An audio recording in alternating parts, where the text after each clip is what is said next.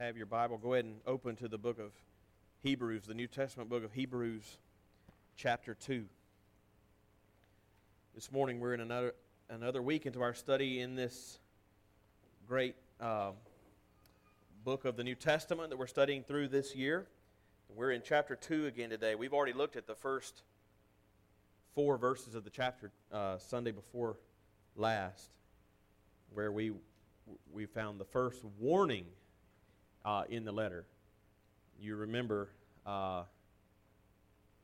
that warning right there at the beginning of chapter 2. We must pay much closer attention to what we have heard, lest we drift away from it. And the question of verse 3, how shall we escape if we neglect such a great salvation?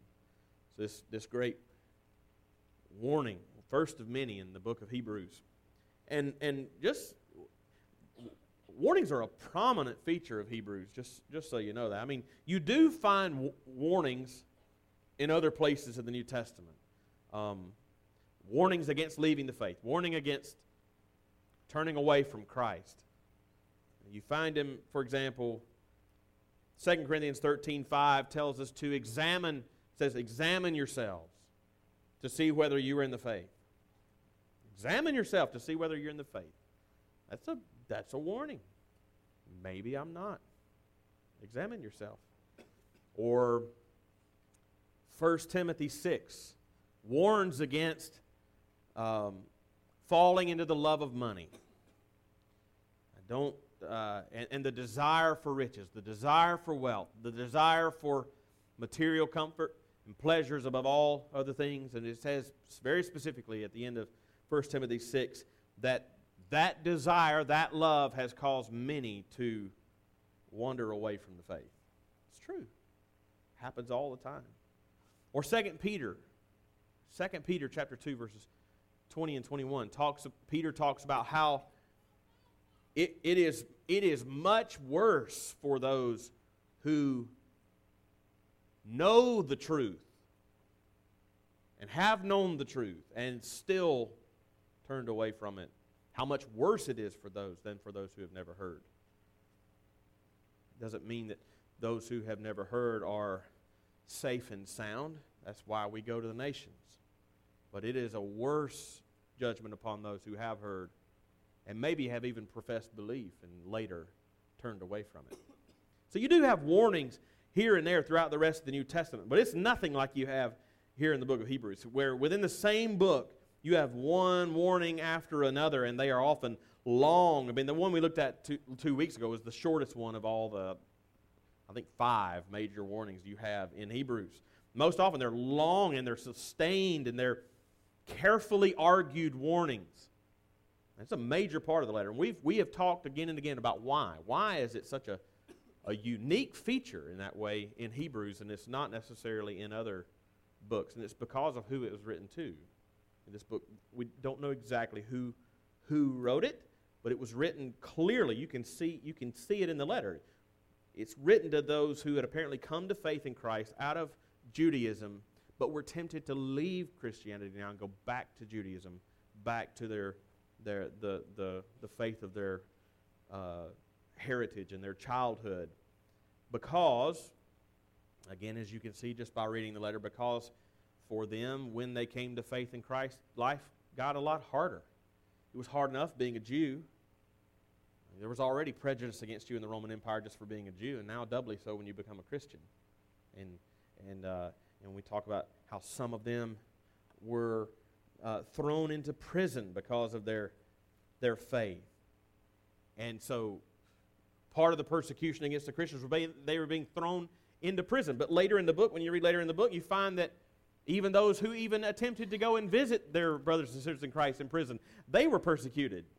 I mean, you read, for example, in chapter 10, he says, sometimes you were publicly exposed for reproach and affliction, and sometimes being partners with those so treated, for you had compassion on those in prison. In other words, you had compassion on those in prison. You went and visited them in prison, but it says, and you joyfully accepted the plundering of your property, since you knew that you yourselves had a better possession and an abiding one.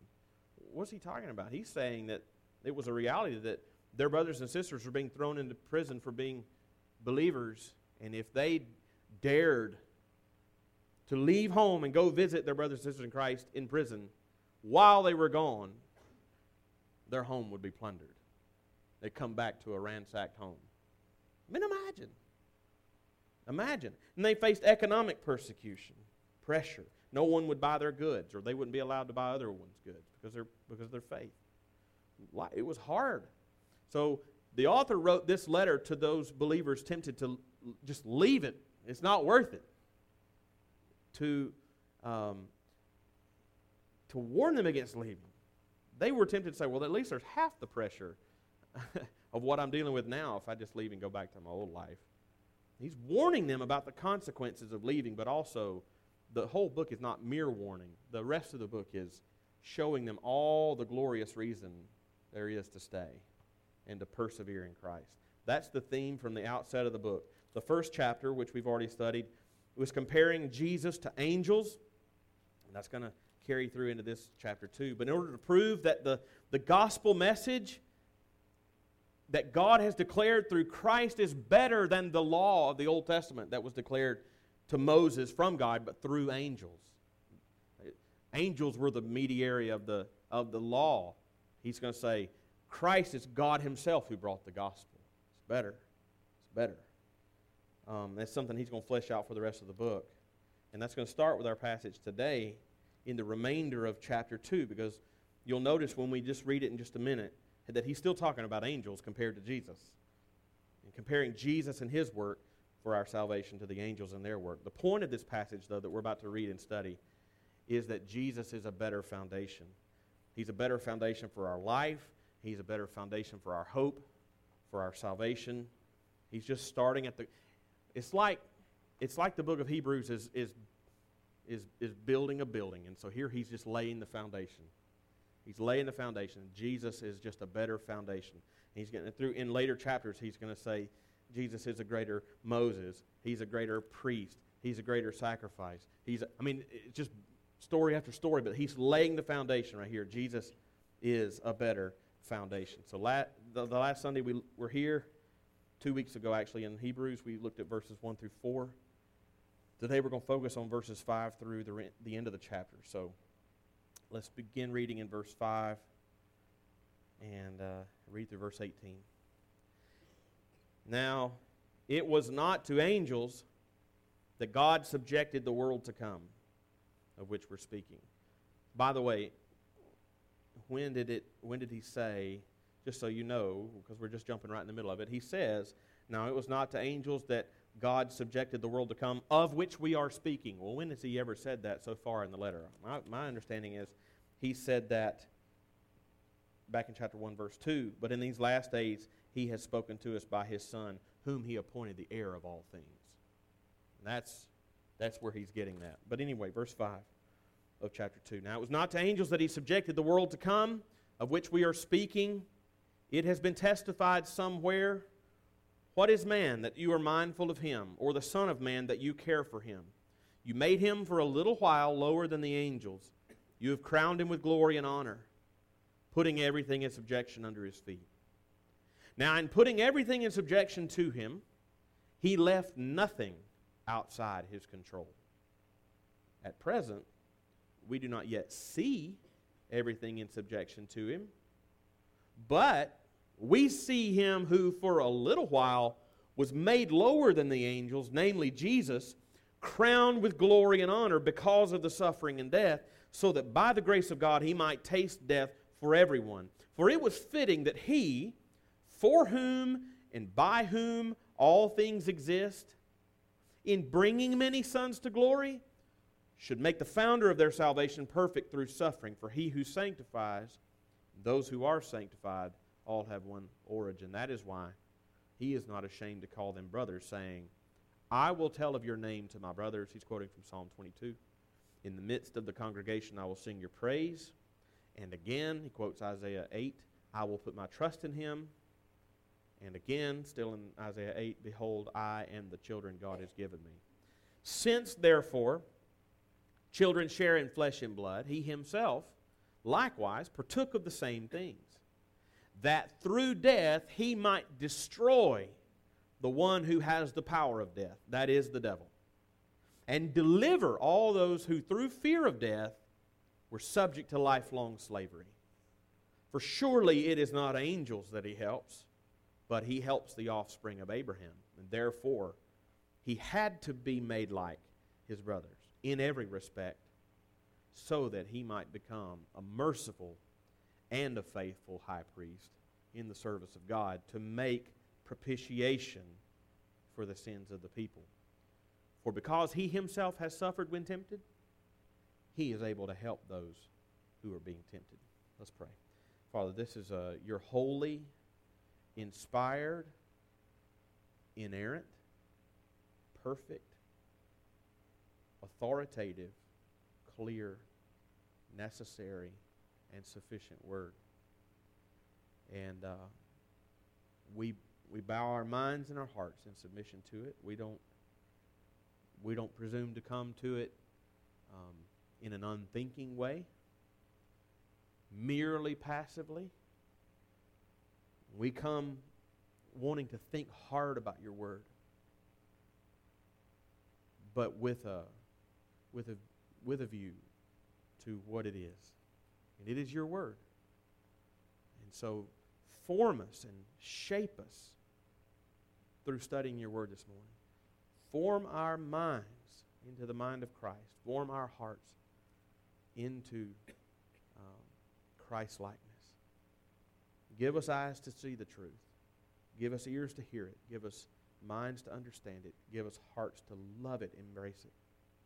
Give us wills to live it out faithfully for your name's sake. In Jesus' name, amen.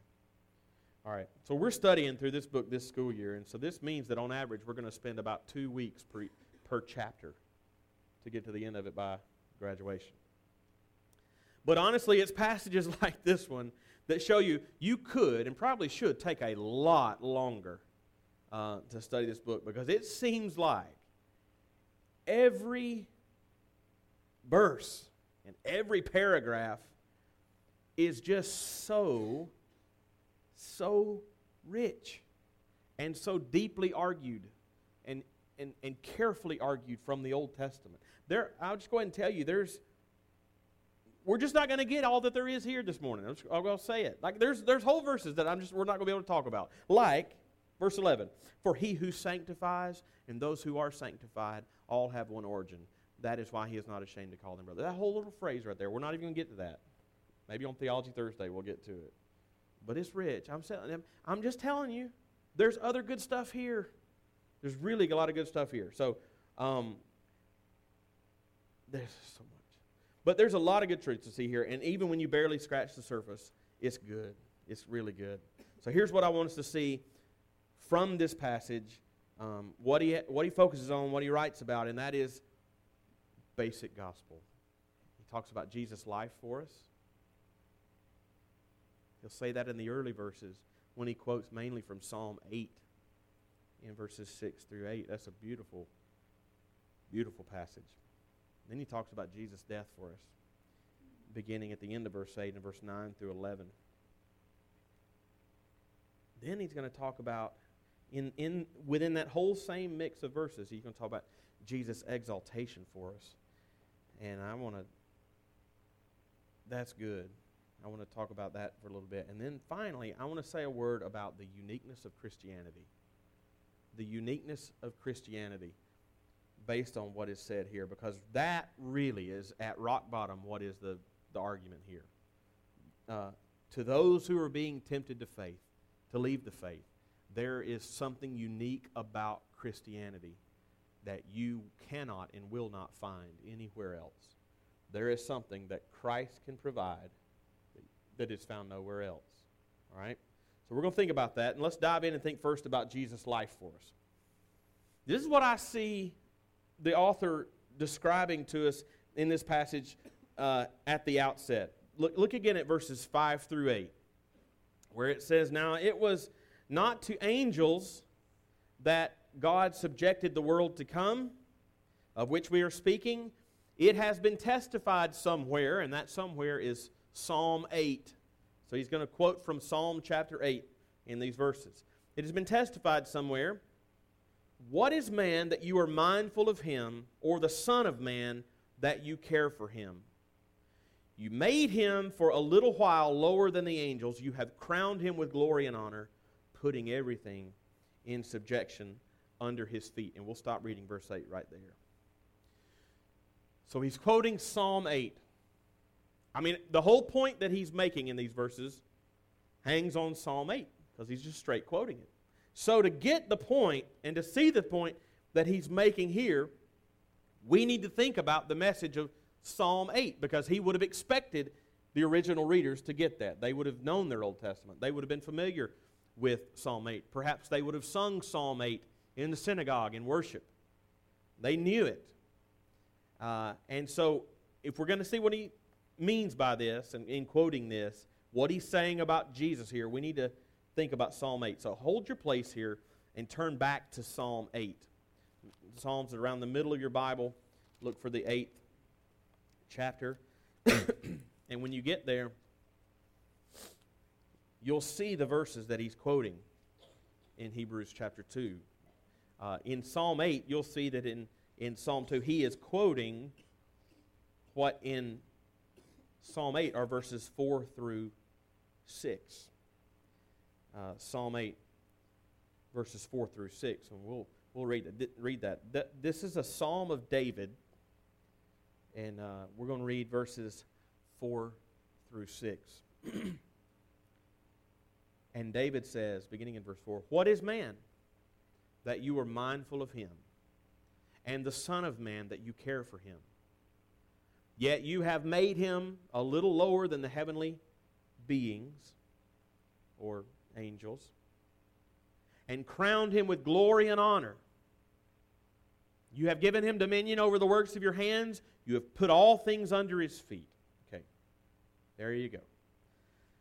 That's what he quoted in Hebrews 2. And so you can see that's the passage that he's quoting, and to make his point about Jesus and why he is better than anything they might leave him for. And you can see immediately kind of why he quotes these verses for his argument in Hebrews. I mean, from the very, like I said earlier, from the very first verses of the letter in Hebrews, like you get to the second verse, and the claim is about Jesus that he is the heir of all things, meaning he owns it all. He is the Lord over it all. The heir means he receives it. He received it as an inheritance. It's his. What's his? All things. He's the heir of all things. Hebrews 1:2. And he's making the author of Hebrews is making the same point in chapter 2, that the world to come has been subjected to him. And he quotes from this passage because it clearly fits the point that he's making.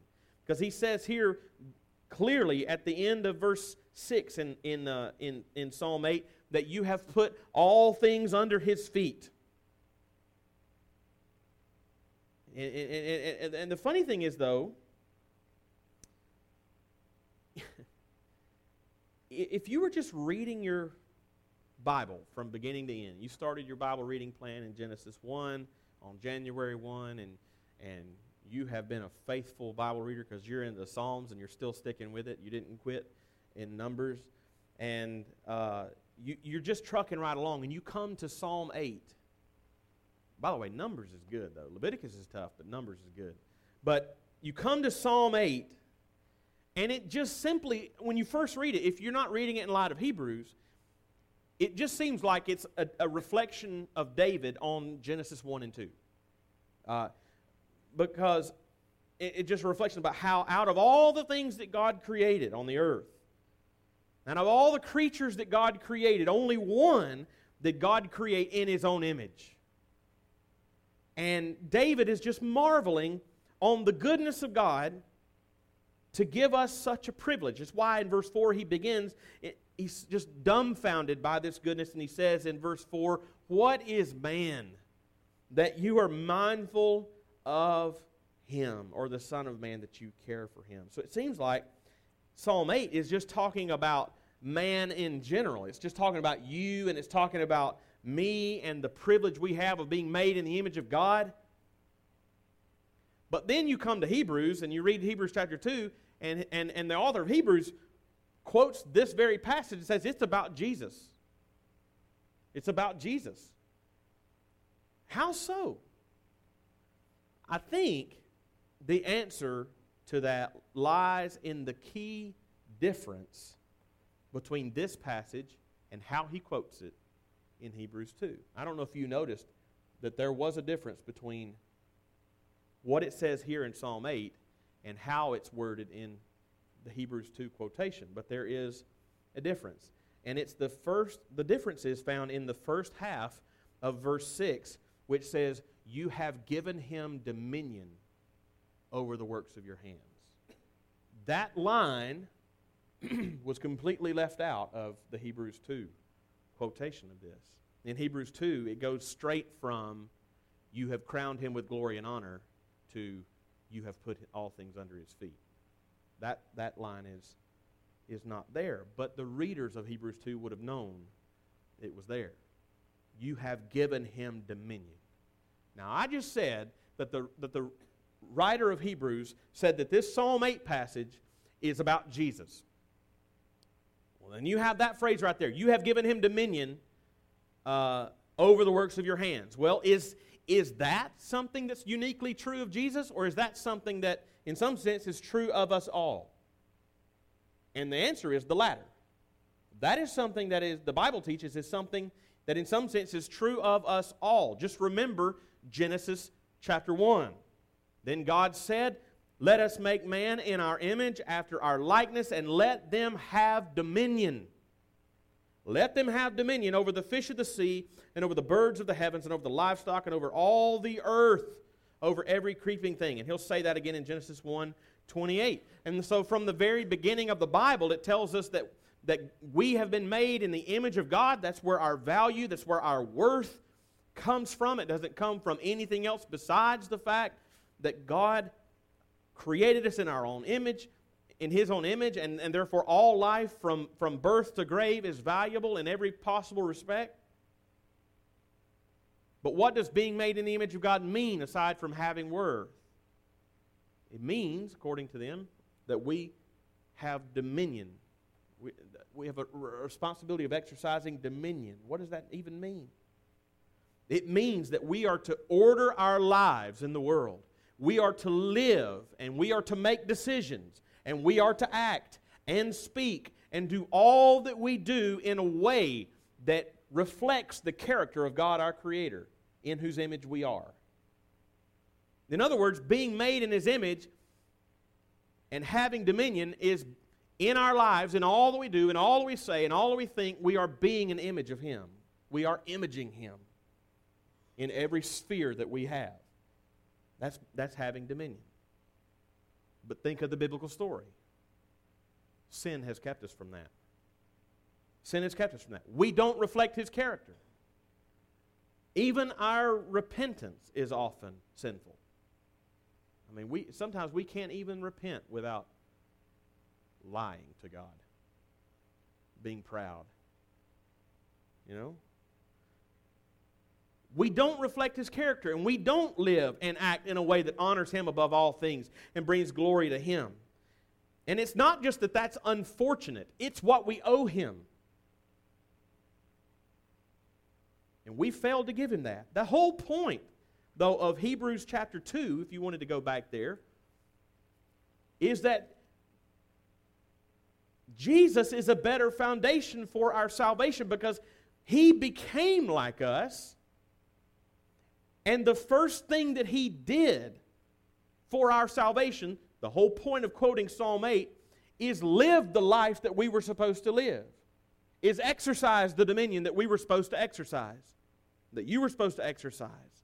And he'll say in Hebrews 4:15 that he was one who in every respect has been tempted as we are, yet without sin. Why does it say he was tempted in every respect as we are?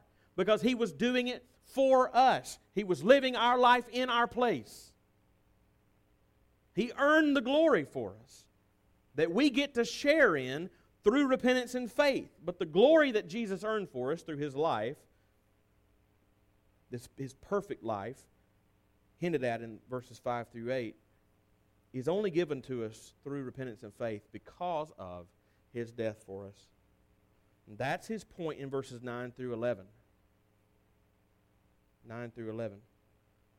Look at those verses again. But we see Him who for a little while was made lower than the angels, namely Jesus, crowned with glory and honor because of the suffering of death, so that by the grace of God He might taste death for everyone. For it was fitting that He, for whom and by whom all things exist, in bringing many sons to glory, should make the founder of their salvation perfect through suffering. For He who sanctifies and those who are sanctified all have one origin. That is why He is not ashamed to call them brothers. So he's still thinking about Psalm 8 in these verses, because he mentions there at the beginning of verse 8, we see him who for a little while was made lower than the angels. That's still referring to what Psalm 8 says. But why was He made lower than the angels for a little time? We saw the point in verse 8 was that to live the perfect life in our place. But what else? He says in verse 9, to endure the suffering of death. To endure the suffering of death. Why? Why did He need to come and endure the suffering of death? Not only live a perfect life, but endure the suffering of death. Well, he'll say in verse 10, because His aim was to bring many sons to glory. Why was death necessary to bring us to glory? Why was the death of Jesus necessary to bring us to glory? There's an important word that at the end of the chapter that makes it clear. And by the way, excuse me, I'm sorry. This is a key difference between, and I'm going to skip ahead a little bit, preview the uniqueness of Christianity. This is a key difference between what Christians believe and other religions of the world. Just yesterday at the block party we had, I was talking with a Muslim guy and sharing the gospel with him, and we were talking about the Day of Judgment. And I said, are you certain of what God's going to say to you on the Day of Judgment? And he said he's not. He hopes to go to heaven. You know? And I said, well, how does anybody go to heaven? And his answer was, well, you try to obey, and you just try to repent as best you can of your sins. Well, repentance is necessary. But if all we have is repentance, our understanding of God is that's not enough. Repentance is not enough. Because if God is holy, as God says He is holy, then if He forgave us merely on the basis of repentance, He has to sacrifice some of His holiness in order to do that. He has to hit pause on His holiness to show us mercy. God doesn't do that. So then how does God show us mercy? Why is death necessary to bring us to glory, in other words? There's an important word at the end of the chapter that makes it clear. Look down in verse 17. Therefore, He had to be made like His brothers in every respect, so that He might become a merciful and a faithful high priest in the service of God, to make propitiation for the people. Do you realize, look at those words carefully, so that He might become a merciful and faithful high priest. A merciful and a faithful high priest. A high priest, as we'll see a lot in Hebrews, a priest had two basic roles. One, to represent God to the people, and to represent the people to God. And he had two competing temptations. As a priest, he wants to be merciful to the people, but he wants to be faithful to God. He wants to be merciful with the weaknesses and the sins of the people because he knows his own sin, but he knows he can't just ignore the sin. If he just ignored it, he wouldn't be faithful to God. So how can you be both merciful and faithful? There's a beautiful word here. Propitiation. So that he might become a merciful and a faithful high priest in the service of God to make propitiation for the people. That's a big word, but what does it mean? It means to remove wrath. I know you don't go around and use words like propitiation, but it's in the Bible, so you might as well know what it means. There's two big words in the Bible. There's propitiation and there's expiation. Propitiation, expiation. Expiation means my guilt is removed. Propitiation means God's wrath is removed. God's wrath is removed. Jesus was a propitiation by His death. His death removed God's wrath. It propitiated God's wrath against us because of our sin. Jesus became like us to live for us and to die for us so that, and in dying for us, propitiate the wrath of God so that when we repent and believe, God can forgive us without sweeping our sin under the rug. It's what Paul is saying in Romans 3. When it says, we all know Romans 3:23, all have sinned and fall short of the glory of God, but if you ever think about the words that come after that, and we are justified by His grace as a gift through the redemption that is in Christ Jesus, whom God put forward as a what? As a propitiation by His blood to be received by faith. This was to show God's righteousness, because in His divine forbearance, that is His divine patience, He had passed over former sins. And it was to show His righteousness at the present time so that He might be just and the justifier of the one who has faith in Jesus. Without a propitiation, without a payment for our sins, God might be the justifier of the one who has faith in Jesus, but not be just in doing so. But because Jesus lived in our place, died in our place, propitiated His wrath because of our sins, God can justify us and be just in doing so. Because He would not be, in that case, unjustly withholding His wrath over something His holiness demands that He be wrathful over. He poured it out on Jesus instead of us. Notice too, it says He had to be made like this, because apart from it there isn't any forgiveness. But even with His life and His death for us, there isn't any hope for us at all without one more thing, and that's His exaltation for us. Throughout the first half of this passage, this is pointed to, the opening words in verse 5 have to do with the fact that the world to come has been subjected to Jesus. Now, it was not to angels that God subjected the world to come. It was to Jesus that He subjected the world to come. He says that at verse 8. That He put everything in subjection under His feet.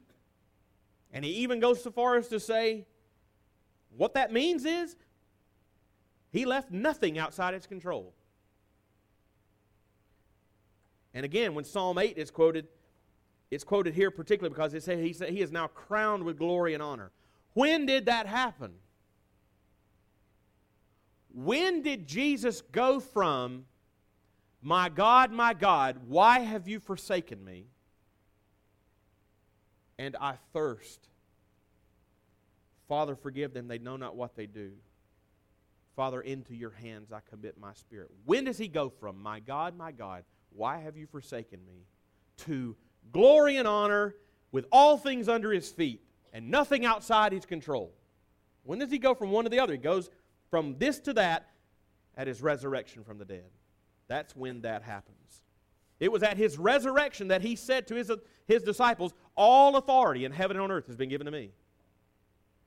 And that he ascended to the right hand of God the Father, where he is now, at this very moment, working all things together for our good, and where Hebrews 7:25 says that he is able to save to the uttermost those who draw near to God through him, since he always lives to make intercession for them.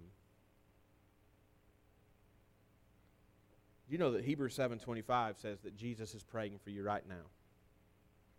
And Romans 8 tells us the Holy Spirit is too.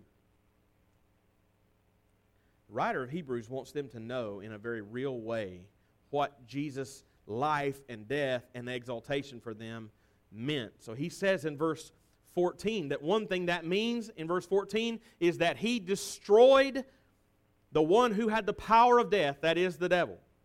Satan holds the fear of death over our heads. Because of our sin, it's a justifiable fear. And God really is holy, and we really are sinners. But that fear and Satan's power in holding it over our heads is taken away when Christ has taken that reality on himself and overcome it for us and in our place. And not only that, but the final words of this chapter remind us that not only is Christ now interceding for us at the right hand of the Father, but he is with us in our struggle. He has already gone through the struggle. He is able to help those who are being tempted. In verse 18 it says that. Also says it in verse 16. This whole passage is setting up the rest of the book. That's going to pick apart in unbelievable detail how the salvation that Jesus provided is better than anything else you might put your hope in or try to find comfort in. You won't find it anywhere else. And from all this, I just want to say a quick word to wrap up about the uniqueness of Christianity. This whole message of the gospel, as I alluded to earlier, shows how deeply and starkly different the Christian gospel is from every other religion or every other worldview in the world. Because no other religion, no other worldview in the world can provide as sure a foundation as the Christian gospel. Every other religion teaches that it's on us to do all we can to please God or the gods or however we conceive of God, to hopefully earn his favor or their favor by our good works or by our obedience. And that's true here. What were they tempted to leave Christ and go back to? The law. Back to my obedience for God and my keeping the law for God. Me, and it's about me and how good or bad I'm being. But those who live that way, well, and it's the same. It's the same as I just mentioned. The Muslim guy that I talked to yesterday has no idea how the day of judgment is going to turn out for him. No idea. And those who live and think that way live in constant uncertainty and fear. And rightly so, because sin is such an inescapable reality. If you were here last week during the Missions Festival, particularly on Wednesday when Martin Durham in London spoke, he made reference to this. It was printed on a side of a bus. Even the atheist who chooses to live as though there is no God, doesn't, the most vociferous and vocal atheist who claims there is no God does not live like it. But secondly, the most vocal and committed atheist at most can say there is probably no God. Probably. No matter how you slice it, there is an awareness of God and His holiness written on our hearts and in our consciences. And no other religion, no other worldview can give the foundation for peace with God and the certainty of it and all that comes with it, like the gospel of Jesus Christ. In every other religion, every other worldview, it's based on what we do, but the Christian gospel is because of our sin. No amount of good we can do can bring us any closer to God, but praise be to God, He came close to us. And God met His own demands. That's the Christian gospel. And Peter said in Acts chapter 4, verse 12, that there is salvation in no one else. For there is no other name under heaven given among men by which we must be saved.